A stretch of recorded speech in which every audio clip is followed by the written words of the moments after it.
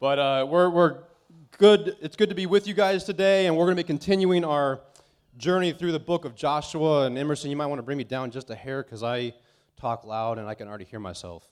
So we're going to be in the book of Joshua today in chapter 21, and we're in the 9th week of our study through the book of Joshua together. And I'm only going to be really preaching on 3 verses today, verses 43, 44, and 45 of Joshua 21. So we're going to spend about an hour on each one, and we'll get right out of here.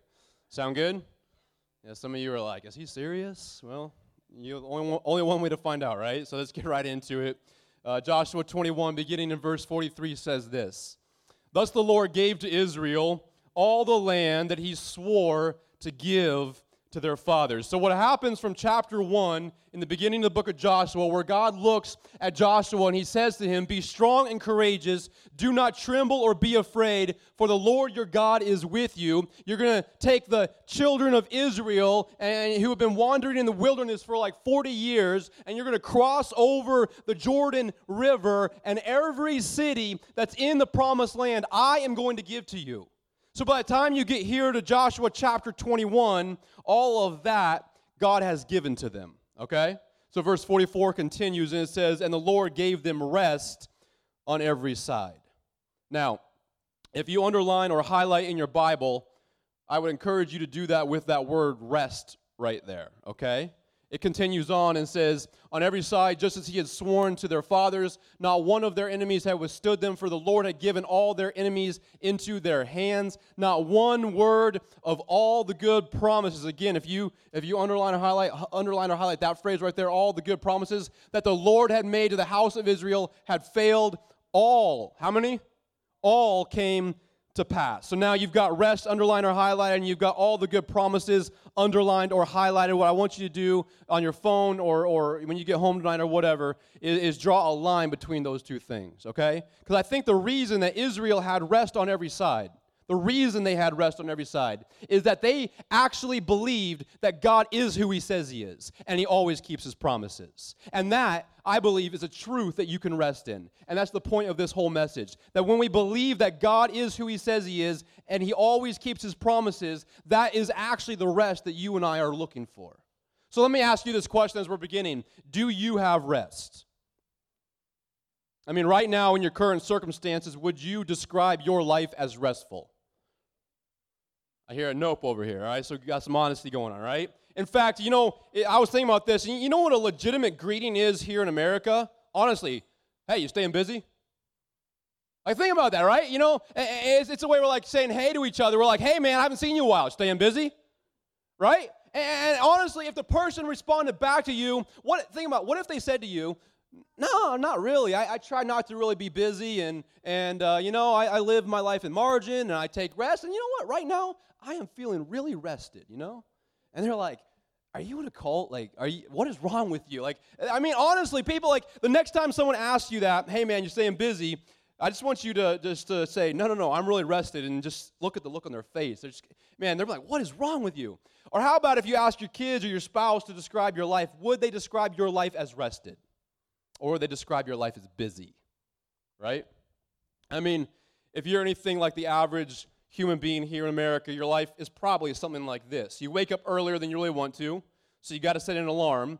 And if you use your iPhone like me, that little xylophone thing does not work anymore. So you got to go with the, you're on that one. I have to use that one because that's the only one that works for me. That really obnoxious, really annoying alarm. And then I got to put my phone across the room so it like shocks me out of my sleep into the day, And then you run around getting the kids ready, trying to get out the door and getting yourself ready and making sure you get some food for breakfast, and you're out the door and you forgot something, so you're back in the door, and then you go back out the door again, and then you join that rat race, and it's like the Daytona 500 trying to get to work or school or wherever you're going, and people are honking and cutting you off, and you finally get to work, and when you get to work, your to-do list is already backed up, your email inbox is full, and then you get home that night later than you promised you would get home, and there's more work to do at home than there was to do at work, and then you fight with your wife, you fight with your kids, everybody goes to bed, and you fall asleep watching some TV and wake it up and do it all over again. And your biggest prayer of the week is, thank God it's Friday, right? It kind of describes all of us a little bit, doesn't it? If we're honest, If we're honest, that's kind of the average American life. But did you know, and this is what I want to encourage you today, did you know that you were not created for that? You were not made for that, right? You were created for rest. That's what the Bible says. One old pastor a long time ago, he said that if the devil can't make you bad, he'll make you busy. You know, that's kind of a scary thought, isn't it, right? And I hope the uh-oh factor is kind of going up a little bit in the room right now, because the reality is that God created you for rest. That rat race, the thing that most people are going through, that is not what God has for us. That's not what God created us for. What God has for us, the Bible says to his children, he gave them rest. And you guys know there's a difference between rest and just sleep.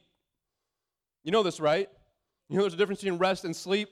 I mean, you can sleep enough, but you still might not have rest. And I was thinking about this, and I think the difference between rest and sleep is kind of like the difference between a vacation and a trip, right? You know what the difference is between a vacation and a trip? You take your kids on a trip, right? You've never had your kids with you on vacation, because there is no such thing as a Disney vacation, as a Disney trip, because as a parent, that is work. There is no rest involved, right? You know, so I'm just kidding, by the way.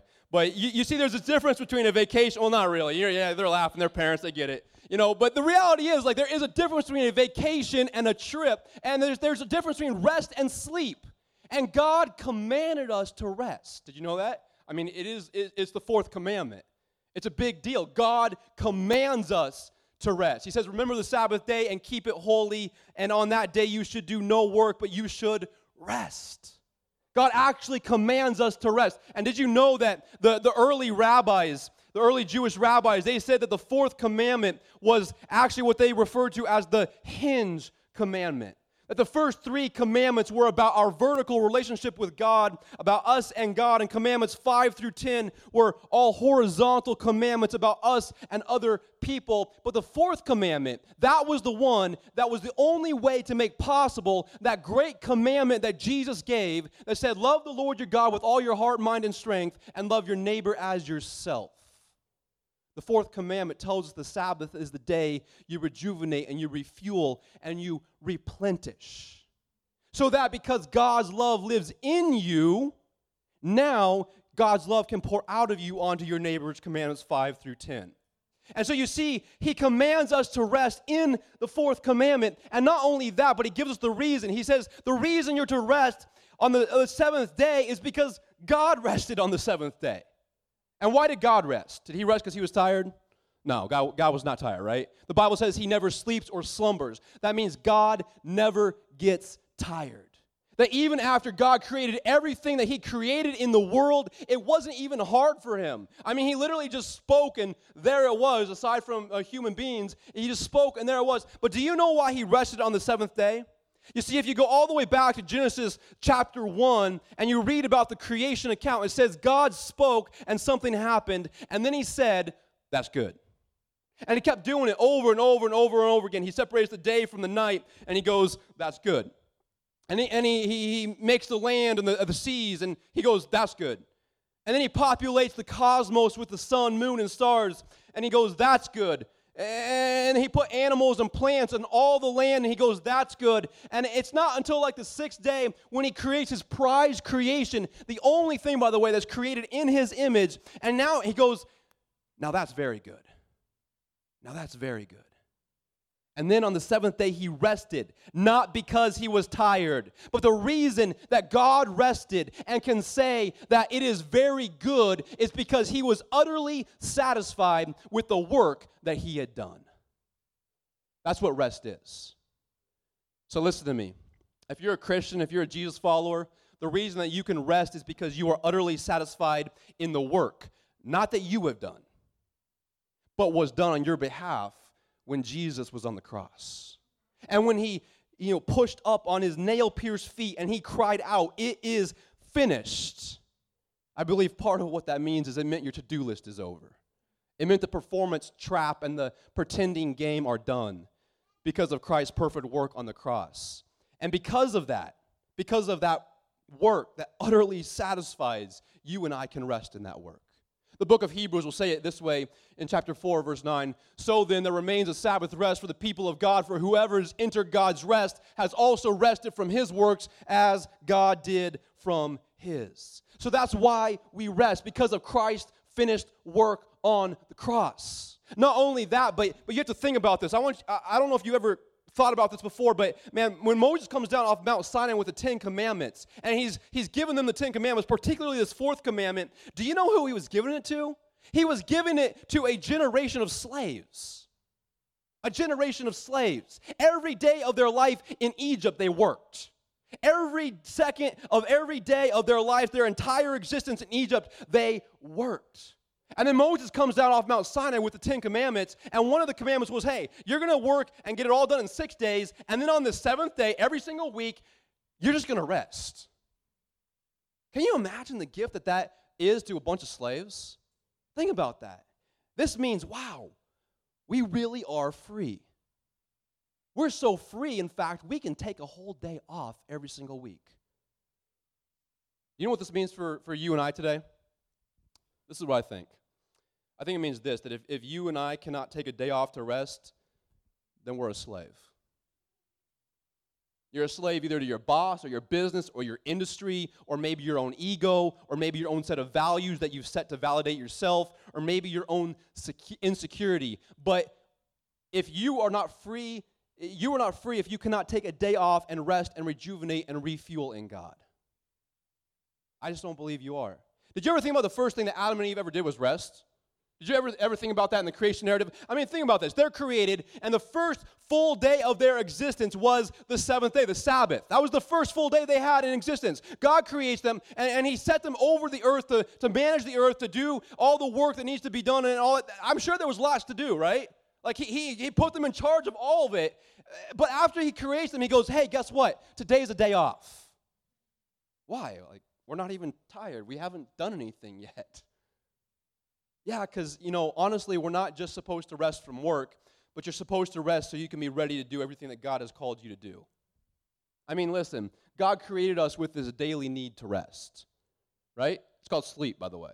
Like every day, we got to rest at some point. I think that is a daily reminder to each and every one of us that the world does not revolve around you. And honestly, all of us at some point, we have to stop, and you'll either stop or you'll stop. That's your options, right? At some point, you are going to stop and rest. You have to. I mean, listen, your cell phone needs to be recharged, right? Your cell phone needs to be recharged. And think about this, man. Let's get real for a second. Think about how frantic you get when you're running low on battery and you can't find a place to plug it in, right? It's usually right mid-afternoon, 3:30, 4 o'clock. You haven't managed your battery life very well, and you forgot your charger, and you're like walking around like, hey, man, I need a hit. We need a cord. I need to plug my phone in, And you're like, oh, man, that's the wrong one. Apple changed it again. Keep up. Come on. And you're running around like, what do I do? And you're freaking out, And you laugh because it's true, isn't it? It's true. But the Bible says that God created you to rest. And then Jesus says in Matthew 11:28, he says, come to me, all who labor and are heavy laden, and I will give you what? I will give you rest. I think that's the greatest invitation I have ever heard in my entire life. And some of us, okay, we're like, all right, Pastor, I get it. But I've come to Jesus, and I don't have rest. I'm worried, and I'm anxious, and I'm busy. And maybe it's because we're not finding rest because we're not believing the promises of God. That if we would actually believe that God is who he says he is, and he always keeps his promises, the result of that would be rest for our souls. I know you believe in God. You wouldn't really be here if you didn't. But do you believe God? That's different, isn't it? And maybe if you and I would begin to believe in the promises of God, that he is who he says he is, and he always keeps his promises, then that's the kind of rest for our souls that all of us have been looking for. That's what we're looking for. Now you'll notice here in Joshua 21:44 that we just read a minute ago, it says the Lord gave them rest on every side. On every side. God gave them rest on every side. Now, I think what happens is you and I, we have this spiritual enemy. His name's the devil. And the Bible says that he comes to steal, kill, and destroy. And he typically comes at us from every side. From every side. For some of us, he comes at us from our past. For some of us, he comes at us in our current circumstances. And for some of us, he'll come at us from our future and the fear of the future. There are some of us that really stress out and worry about the past, and most of the time it ends up something like this. I usually end up in a conversation with somebody, and they've heard the gospel, and they want to believe the gospel, but for some reason, they just feel like they're too far gone. Like, I'm too far gone. Like, there's nothing God can do for me. And it's come out like this sometimes. There's people that will come to me and talk to me and will say, they've surrendered their lives to Christ, but for some reason, they just can't get it through their head that when the Bible said God made him to be sin who knew no sin, that he would become the righteousness of Christ, that's for them. And so they accept what Jesus did for them, but they stop there because they say, I'm not worthy to be a part of the family of God. Like that's not for me, that's for somebody else. And you see what's happening in that moment is the enemy, the father of lies, he is sneaking into their world, and he's saying, because of your past, then God can't really love you. You see, the promise that we're not believing when we accept the father of lies lie there is Romans 8 verse 1, where it says, there is therefore now no condemnation for those who are in Christ Jesus. And anytime the Bible has the word therefore, you got to see what it's there for. So you back up to chapter 7, and you know what the end of chapter 7 in Romans is all about? It's kind of this tongue twister, right? Paul, who was a pretty good Christian, by the way. You guys, can we just agree on that? Paul's a pretty good Christian. I mean, this is the guy, like, he's in prison, and he's like, to live is Christ, to die is gain. Basically what he's saying is, look, if you kill me, like, my next conscious thought, I'll be with Jesus, and if you don't, I get to tell you about Jesus, so it's a win-win for me. Like, this is the kind of guy that he is, right? And he's saying these kind of prayers, and so in Romans chapter 7, Paul, he says, I have this war going on inside of me, within me. I want to do good, and evil is right there with me. And he says, the things I don't want to do, I do, and the things I do want to do, I don't do, right? This tongue twister. And that's what chapter 7 is all about. And at the end of chapter 7, he basically says, woe is me. What am I going to do? Like, what am I going to do? And then he basically lays out the gospel, and he says, thank God that it's not my work, but it's the work of Jesus in the cross that I find my salvation. Therefore, now there is no condemnation in Christ Jesus. That's the context. You see, some of you look over your shoulder and you see your past and you think that you're unworthy. And guess what? In your own works, you were. You were. But Christ, in Christ, you are made a new creation. And that that means that when the Almighty God looks at you, you know what he sees? He sees the righteousness of Jesus. The Bible says, if you're in Christ, it uses the terminology sometimes that you are a saint. There's now no condemnation for those who are in Christ. Now, be careful of that one when you go home. Don't go home and tell your wife, hey, pastor said I'm a saint, so you better start calling me Saint Ted. Like, you're getting in trouble. Don't do that, all right? But the reality is the enemy comes in, right? And what the enemy tries to get you to believe is that God doesn't really love you. God loves some future version of yourself once you get your act together. Could not be further from the truth. Or another lie that the enemy comes after us with is this, that your sin or your past mistakes, they define you. That is who you are. And the reality is that when your past steals the rest that God is offering in the present, then you are not believing God's promises, and you are believing the lies of the enemy. One of the key things that you need to do as a follower of Jesus, I believe, is you better learn to start identifying the voices in your head that you're hearing. Now, if you're hearing them too loud and too often, I would advise you to seek professional help. I'm not talking about that. I'm just saying the whispers. You know what I'm talking about, right? The whispers, you guys get those? The whispers in your head? Let me tell you how it plays out in my life almost on a weekly basis. It happens a couple of times. Almost every single week, when I walk up here to deliver the gospel, I get the whispers. I start hearing them. The enemy gets in my ear, and he's like, if they only knew.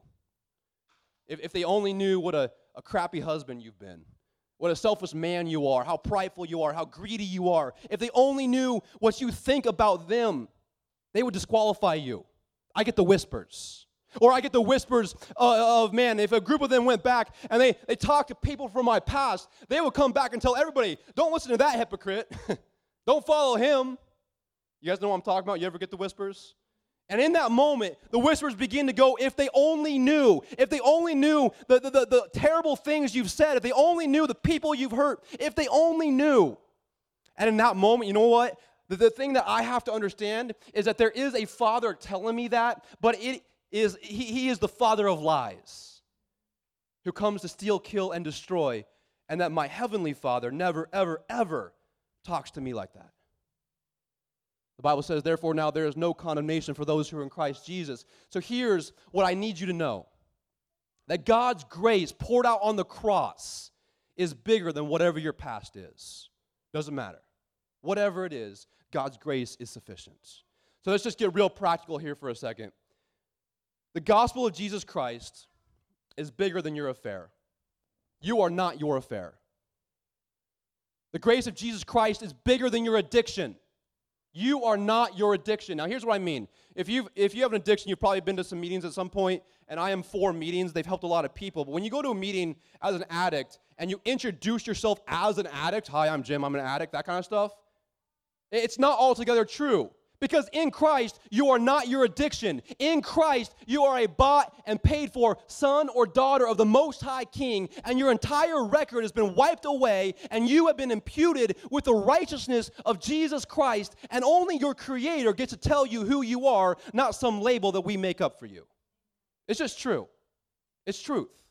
And you are not your abortion, and you are not your divorce, and you are not your bankruptcy, and you are not your failed marriage, and guess what? You're not all of your successes either. You are not those things. That is not who you are. But in Christ, you are a part of the family of the Most High God. That's who you are. And so the moment that the enemy begins to creep in and whisper those things to you and begin to whisper that condemnation, therefore, there is now no condemnation for those who are in Christ Jesus. And there's a big difference between condemnation and conviction. To be condemned, like when a building is condemned, you know what they put on there? They say unfit for use. Unfit for use. So that's what the enemy is trying to get you to believe, that you are condemned, that you are unfit for use. But then Jesus comes along, and he says, no. Actually, you know what? I'm going to live in that building, right? That's what it means to be the temple of God. I'm going to take up residence in that building, enemy, that you said was unfit for use. That is the perfect place for me to work my transformative work in. You see, the opposite of condemnation is conviction. Condemnation, what it does is it has you run and hide and cover up your sin. Conviction of the Holy Spirit, which happens, by the way, and it's not always fun. I know some of you think your spouse emails me every Friday to tell me what to talk about, but I promise they don't email me, all right? That's not me. That is just the conviction of the Holy Spirit, that He would love you enough that He would begin to take the hammer and chisel and begin to chisel away every single thing in your life that does not look like Jesus. But conviction of the Holy Spirit, unlike condemnation that causes us to run and hide, it causes us to run to our Heavenly Father because we know that we are running into His grace-filled arms. So if the side that is stealing your rest that God has for you is because you're not believing in the promise of the gospel, then know this. Therefore, there is now no condemnation for those who are in Christ Jesus. So there's some of us that we look over our shoulder in the past, but then there's some of you, we stress out over our current circumstances. And we look around at what's going on, and you say, Pastor, I don't have condemnation, I've got bills, right? I mean, I owe more than I have. My financial situation is a mess. And there are some of you that maybe you're obsessed with your relational situation. And you're letting it define you, and it's stressing you out, and you're wondering maybe if you're ever going to get married. And I mean, there's some of you who are single, and you want to be married so bad you just can't stand it. And there's probably some of you who are married, and you want to be single so bad you can't stand it. And it's stressful, right?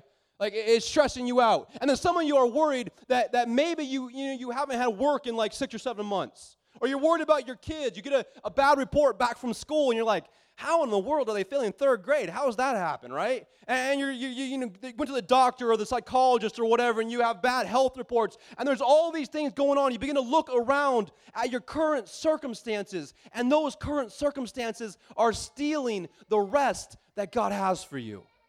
They're stealing it. Well, Jesus makes a promise in John chapter 16, and Jesus says, I have said these things to you, and these things that he's talking about there start all the way back in John chapter 14, and Jesus lays out the gospel there, and he says, I'm going to live this perfect life, and I'm going to die on the cross for your sins, and they're going to bury me in the ground. On the third day, I'm going to get up from the tomb. I'm going to ascend to the right hand of the Father, but take heart.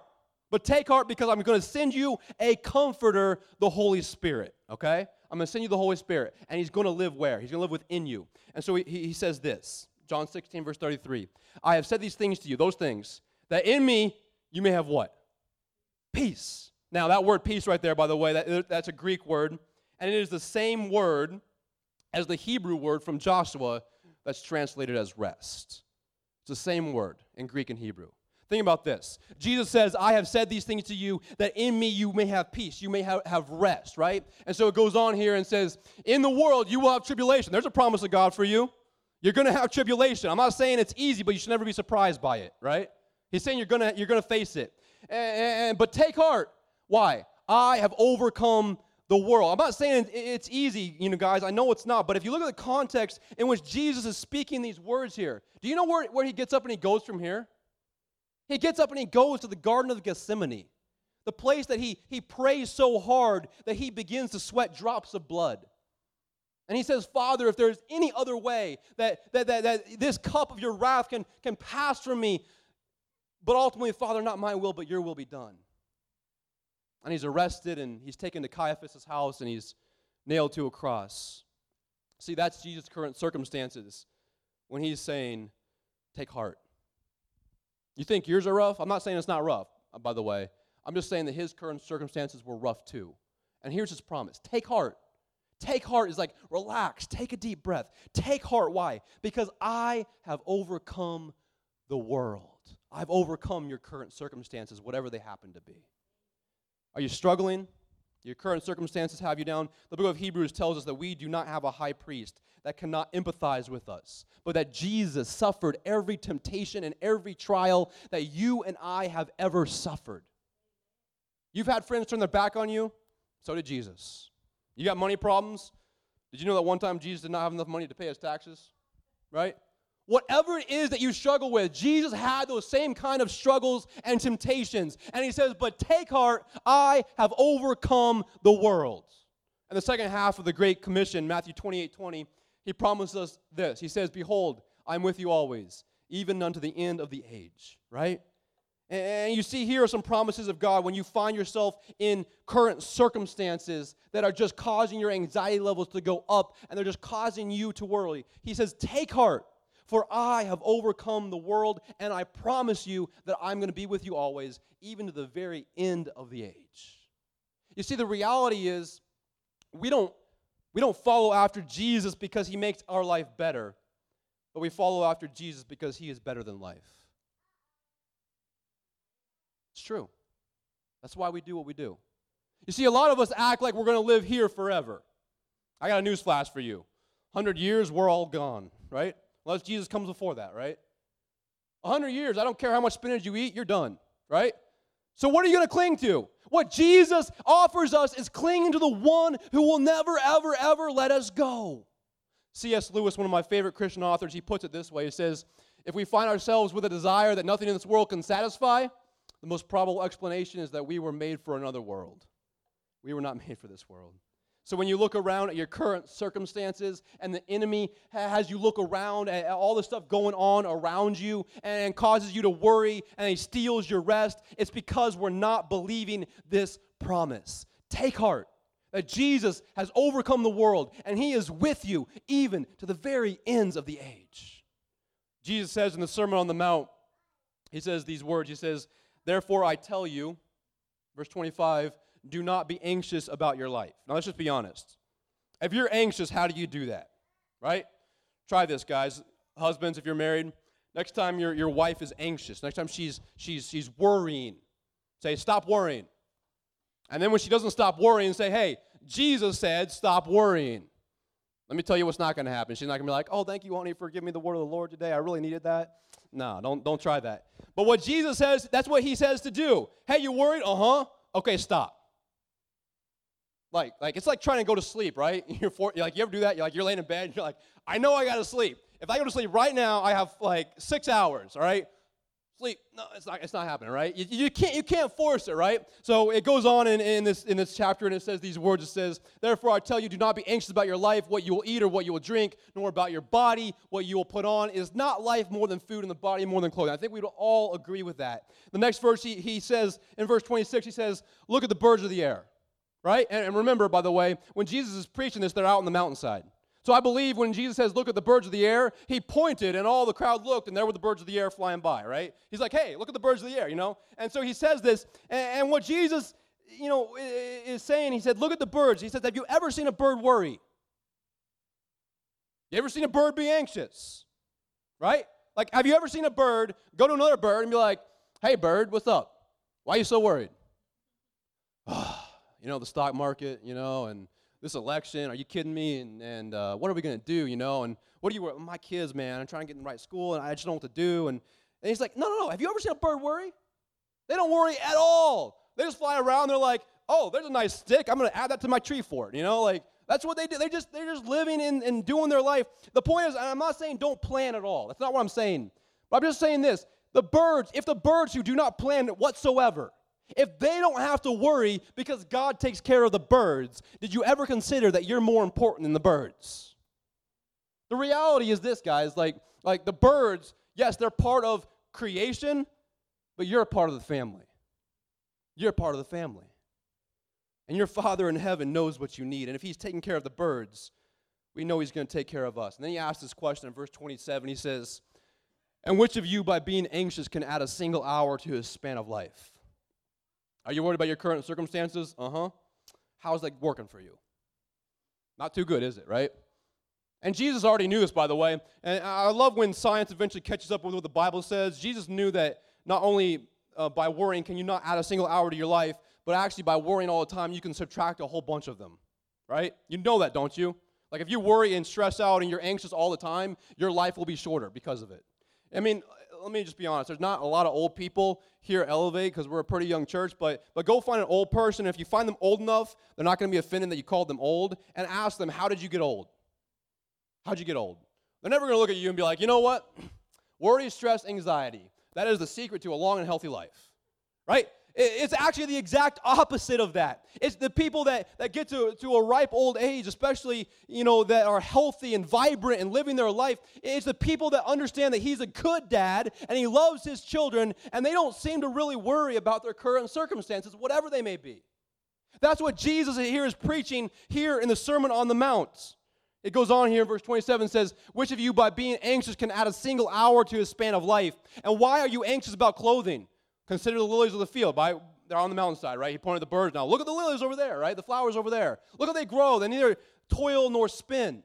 Yet I tell you, even Solomon in all of his glory was not arrayed like one of these. But if God so clothes the grass of the field, which today is alive and tomorrow is thrown into the oven, will he not much more clothe you, O you of little faith?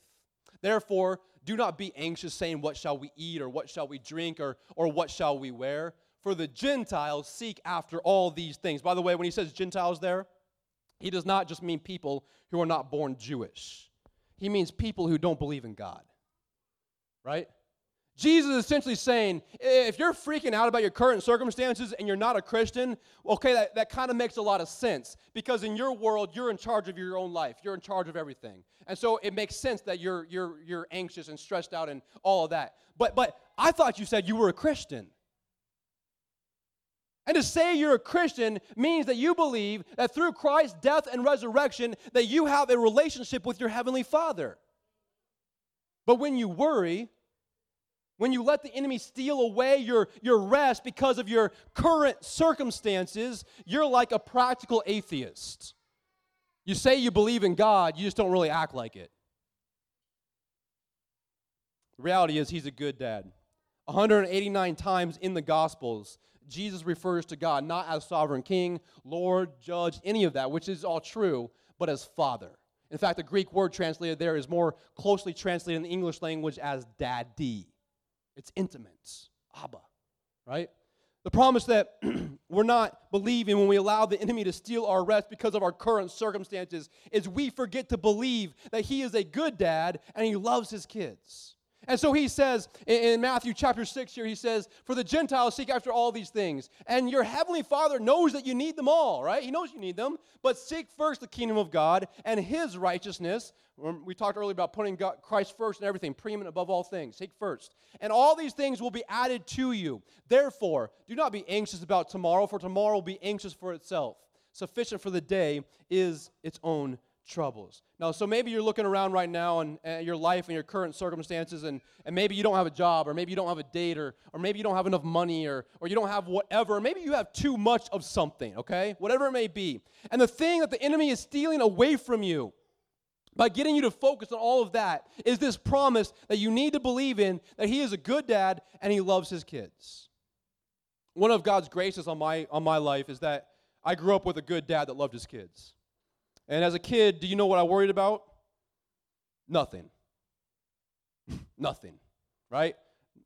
I'm sure that some of you cannot relate, and some of you probably can, but I was blessed by God and grew up with a dad that loved me, and I never worried about anything. I didn't worry about ever having food on the table. I didn't worry about ever having clothes that fit me in my closet. I didn't ever worry about how we were going to get where we needed to go. I had never once worried about how much anything cost. Like, I had no worries because I had a dad who loved me and took care of all my needs.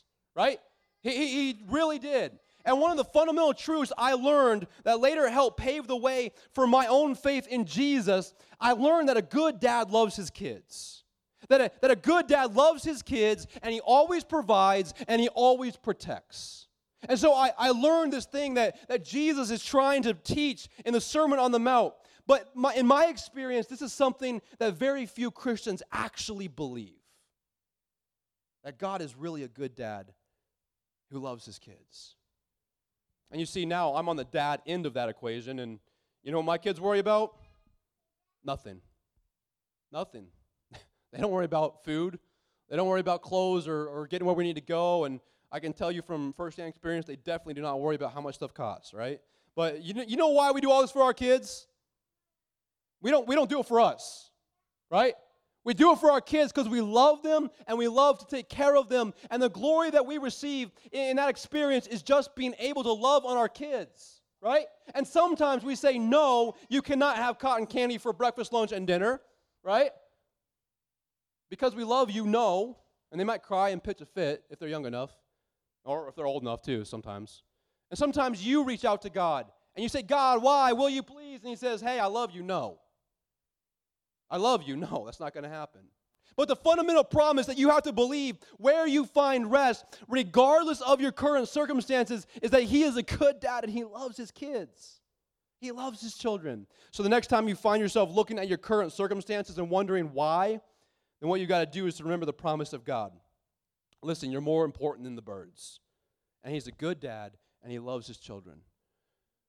And some of you, you're like, I'm not so worried about the past, Pastor, and I'm not so worried about the present, but man, I'm stressed out about the future.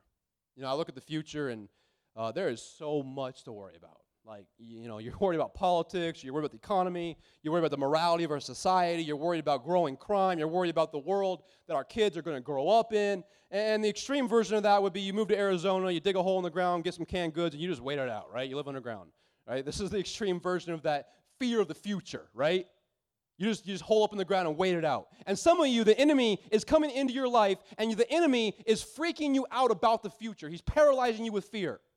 And some of us, he comes at us from our past, some of us in our current circumstances, and some of you, he comes at you from the future, so that fear would just paralyze you.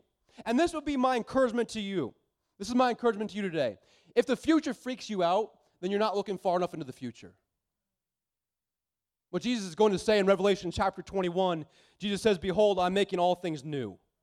And if you read through the book and you get toward the end, yes, it does get a lot worse before it gets better. But what I want to encourage you to do is, if the future scares you, then to get your eyes off of your weekly planner and off of our political climate and off of all the rhetoric and off of the calendar year, and to get your eyes up over the horizon to God's plan for humanity.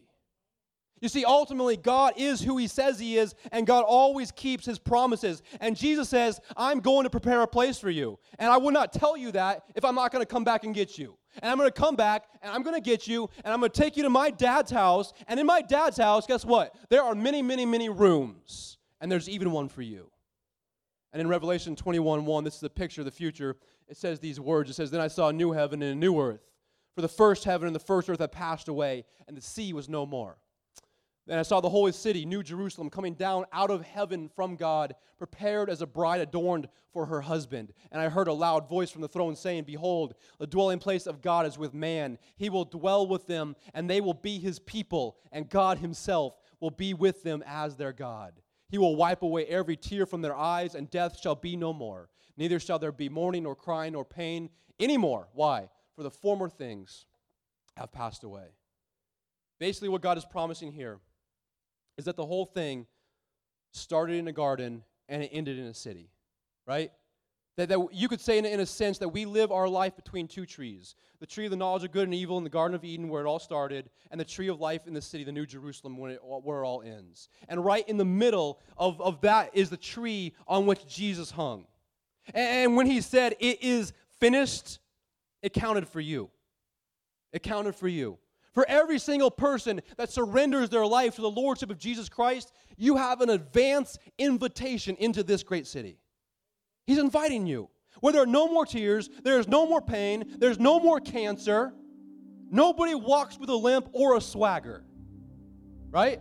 And he's bringing us back to that perfect relationship that he had with the very first human beings, Adam and Eve. Like think about this. When God created Adam in the form of the dust of the ground, he made the form of a man, and he breathed life, the Hebrew word ruah, or breath, or spirit into him. Adam opened his eyes, and he was face to face with his heavenly Father. Sin came in the picture and tore that relationship apart. But God sent his only begotten Son, Jesus, on a rescue mission to reconcile that relationship. So that one day in heaven, and the new heavens and new earth, which this is describing here, that we will be face to face with our Creator again. We'll be face to face again. Verse 5 goes on and says, "And he who is seated on the throne said, Behold, I am making all things new." So this is the promise of the future. If the future freaks you out, you're just not looking far enough out. Right? If you look far enough out, he says, "Behold, I'm making all things new." It goes on the next couple of verses and says, "Also he said, Write this down, for these words are trustworthy and true. And he said to me, It is done," or "It is finished." The same Greek phrase there. "I am the Alpha and the Omega, the beginning and the end. To the thirsty I will give from the spring of the water of life without payments. The one who conquers will have this heritage, and I will be his God, and he will be my son." In another place, the Bible says when all things are made new, that Jesus is going to be seated on the throne. And we're going to be face to face with him. And it says that the throne will be surrounded by all the angels and all of us, and they're going to take the crowns off and lay them at the feet of Jesus. And they're going to sing a song. Together we're going to sing this song at the throne of Jesus, who was and is to come. The book of Revelation, it says, "Holy, holy, holy is the Lord God Almighty, who was and is to come." And the Bible says that song is on repeat for all eternity in heaven. It just keeps going over and over and over and over again, which is interesting because in Joshua, it says that God gave them peace. God gave them rest on every side. And I don't know about you, but I know in my life, sometimes the enemy comes at me from my past. Sometimes he comes at me from my current circumstances, and sometimes he comes at me from my future. But the Bible says there will be a day when we say, "Who was, who is, and who is to come. Holy, holy, holy is the Lord God Almighty." You see, God is who he says he is, and he always keeps his promises. And if you can believe that, regardless of your past, regardless of your current circumstances, regardless of what you see coming out of the front windshield, if you can really believe, really trust, really lean into the fact that God is who he says he is, and he always keeps his promises, then that's a truth that you can rest in. That's what Jesus is talking about when he says, "Come to me, all you who are weary and heavy laden, and I'm going to give you some rest for your soul." And some of you may say, how can we believe that God always keeps his promises? Here's how we can believe it. Because once and for all, he's already kept his great eternal and the biggest promise that he ever made. that his perfect son would conquer sin and death. And let me just tell you something. The tomb is empty. He's not there. He is alive. Romans chapter 8, verse 32 says this. It says, he who did not spare his own son, but gave him up for us all, how will he not also with him graciously give us all things? How will he also not give us all of the things that he has promised us? Who was and is to come. Holy, holy, holy is the Lord God Almighty. I'm going to invite you to stand as we close with prayer. I want to pray right now. Stand where you are and bow your heads, close your eyes. Dear God, you know every heart. You know every situation in this church, Lord. And God, for many of us, even the word rest just sounds like kind of a foreign concept. God, we're not asking for sleep. We're not asking for calendar adjustment. Lord, we're asking for rest for our souls. So, Holy Spirit, for every person in this place, God, would you give us the faith to believe that you are who you say you are, that you always keep your promises. And God, when we begin to doubt it, because of our past or because of our current circumstances or because of the fear of the future, God, then we look to an empty tomb as proof positive that you always keep your promises. And God, in the meantime, I would pray, Holy Spirit, that you would be a comforter to all of us, that you would guard our hearts and our minds. In Christ Jesus, that you would give us a peace that transcends all understanding. And even if our current circumstances are all messed up in whatever way, shape, or form, that our friends and our neighbors can look to us and say, how are you making it? That we can just really lean into the truth that you are a good dad and you still have the whole world in your hands. God, would you move in that kind of way among us? We pray all of this in the powerful name of Jesus. Amen. As the band's getting ready to come up and we're going to be singing this new song, I just want to share really quickly. This new song, it's new to us here at Elevate, but it's not new to me. And one of the lyrics in here is very powerful. It hit me because Michelle and I did not plan this whatsoever, but it actually ties directly into my sermon today, where it says in the second verse, I am not a captive to the lies, and I'm not afraid to leave my past behind.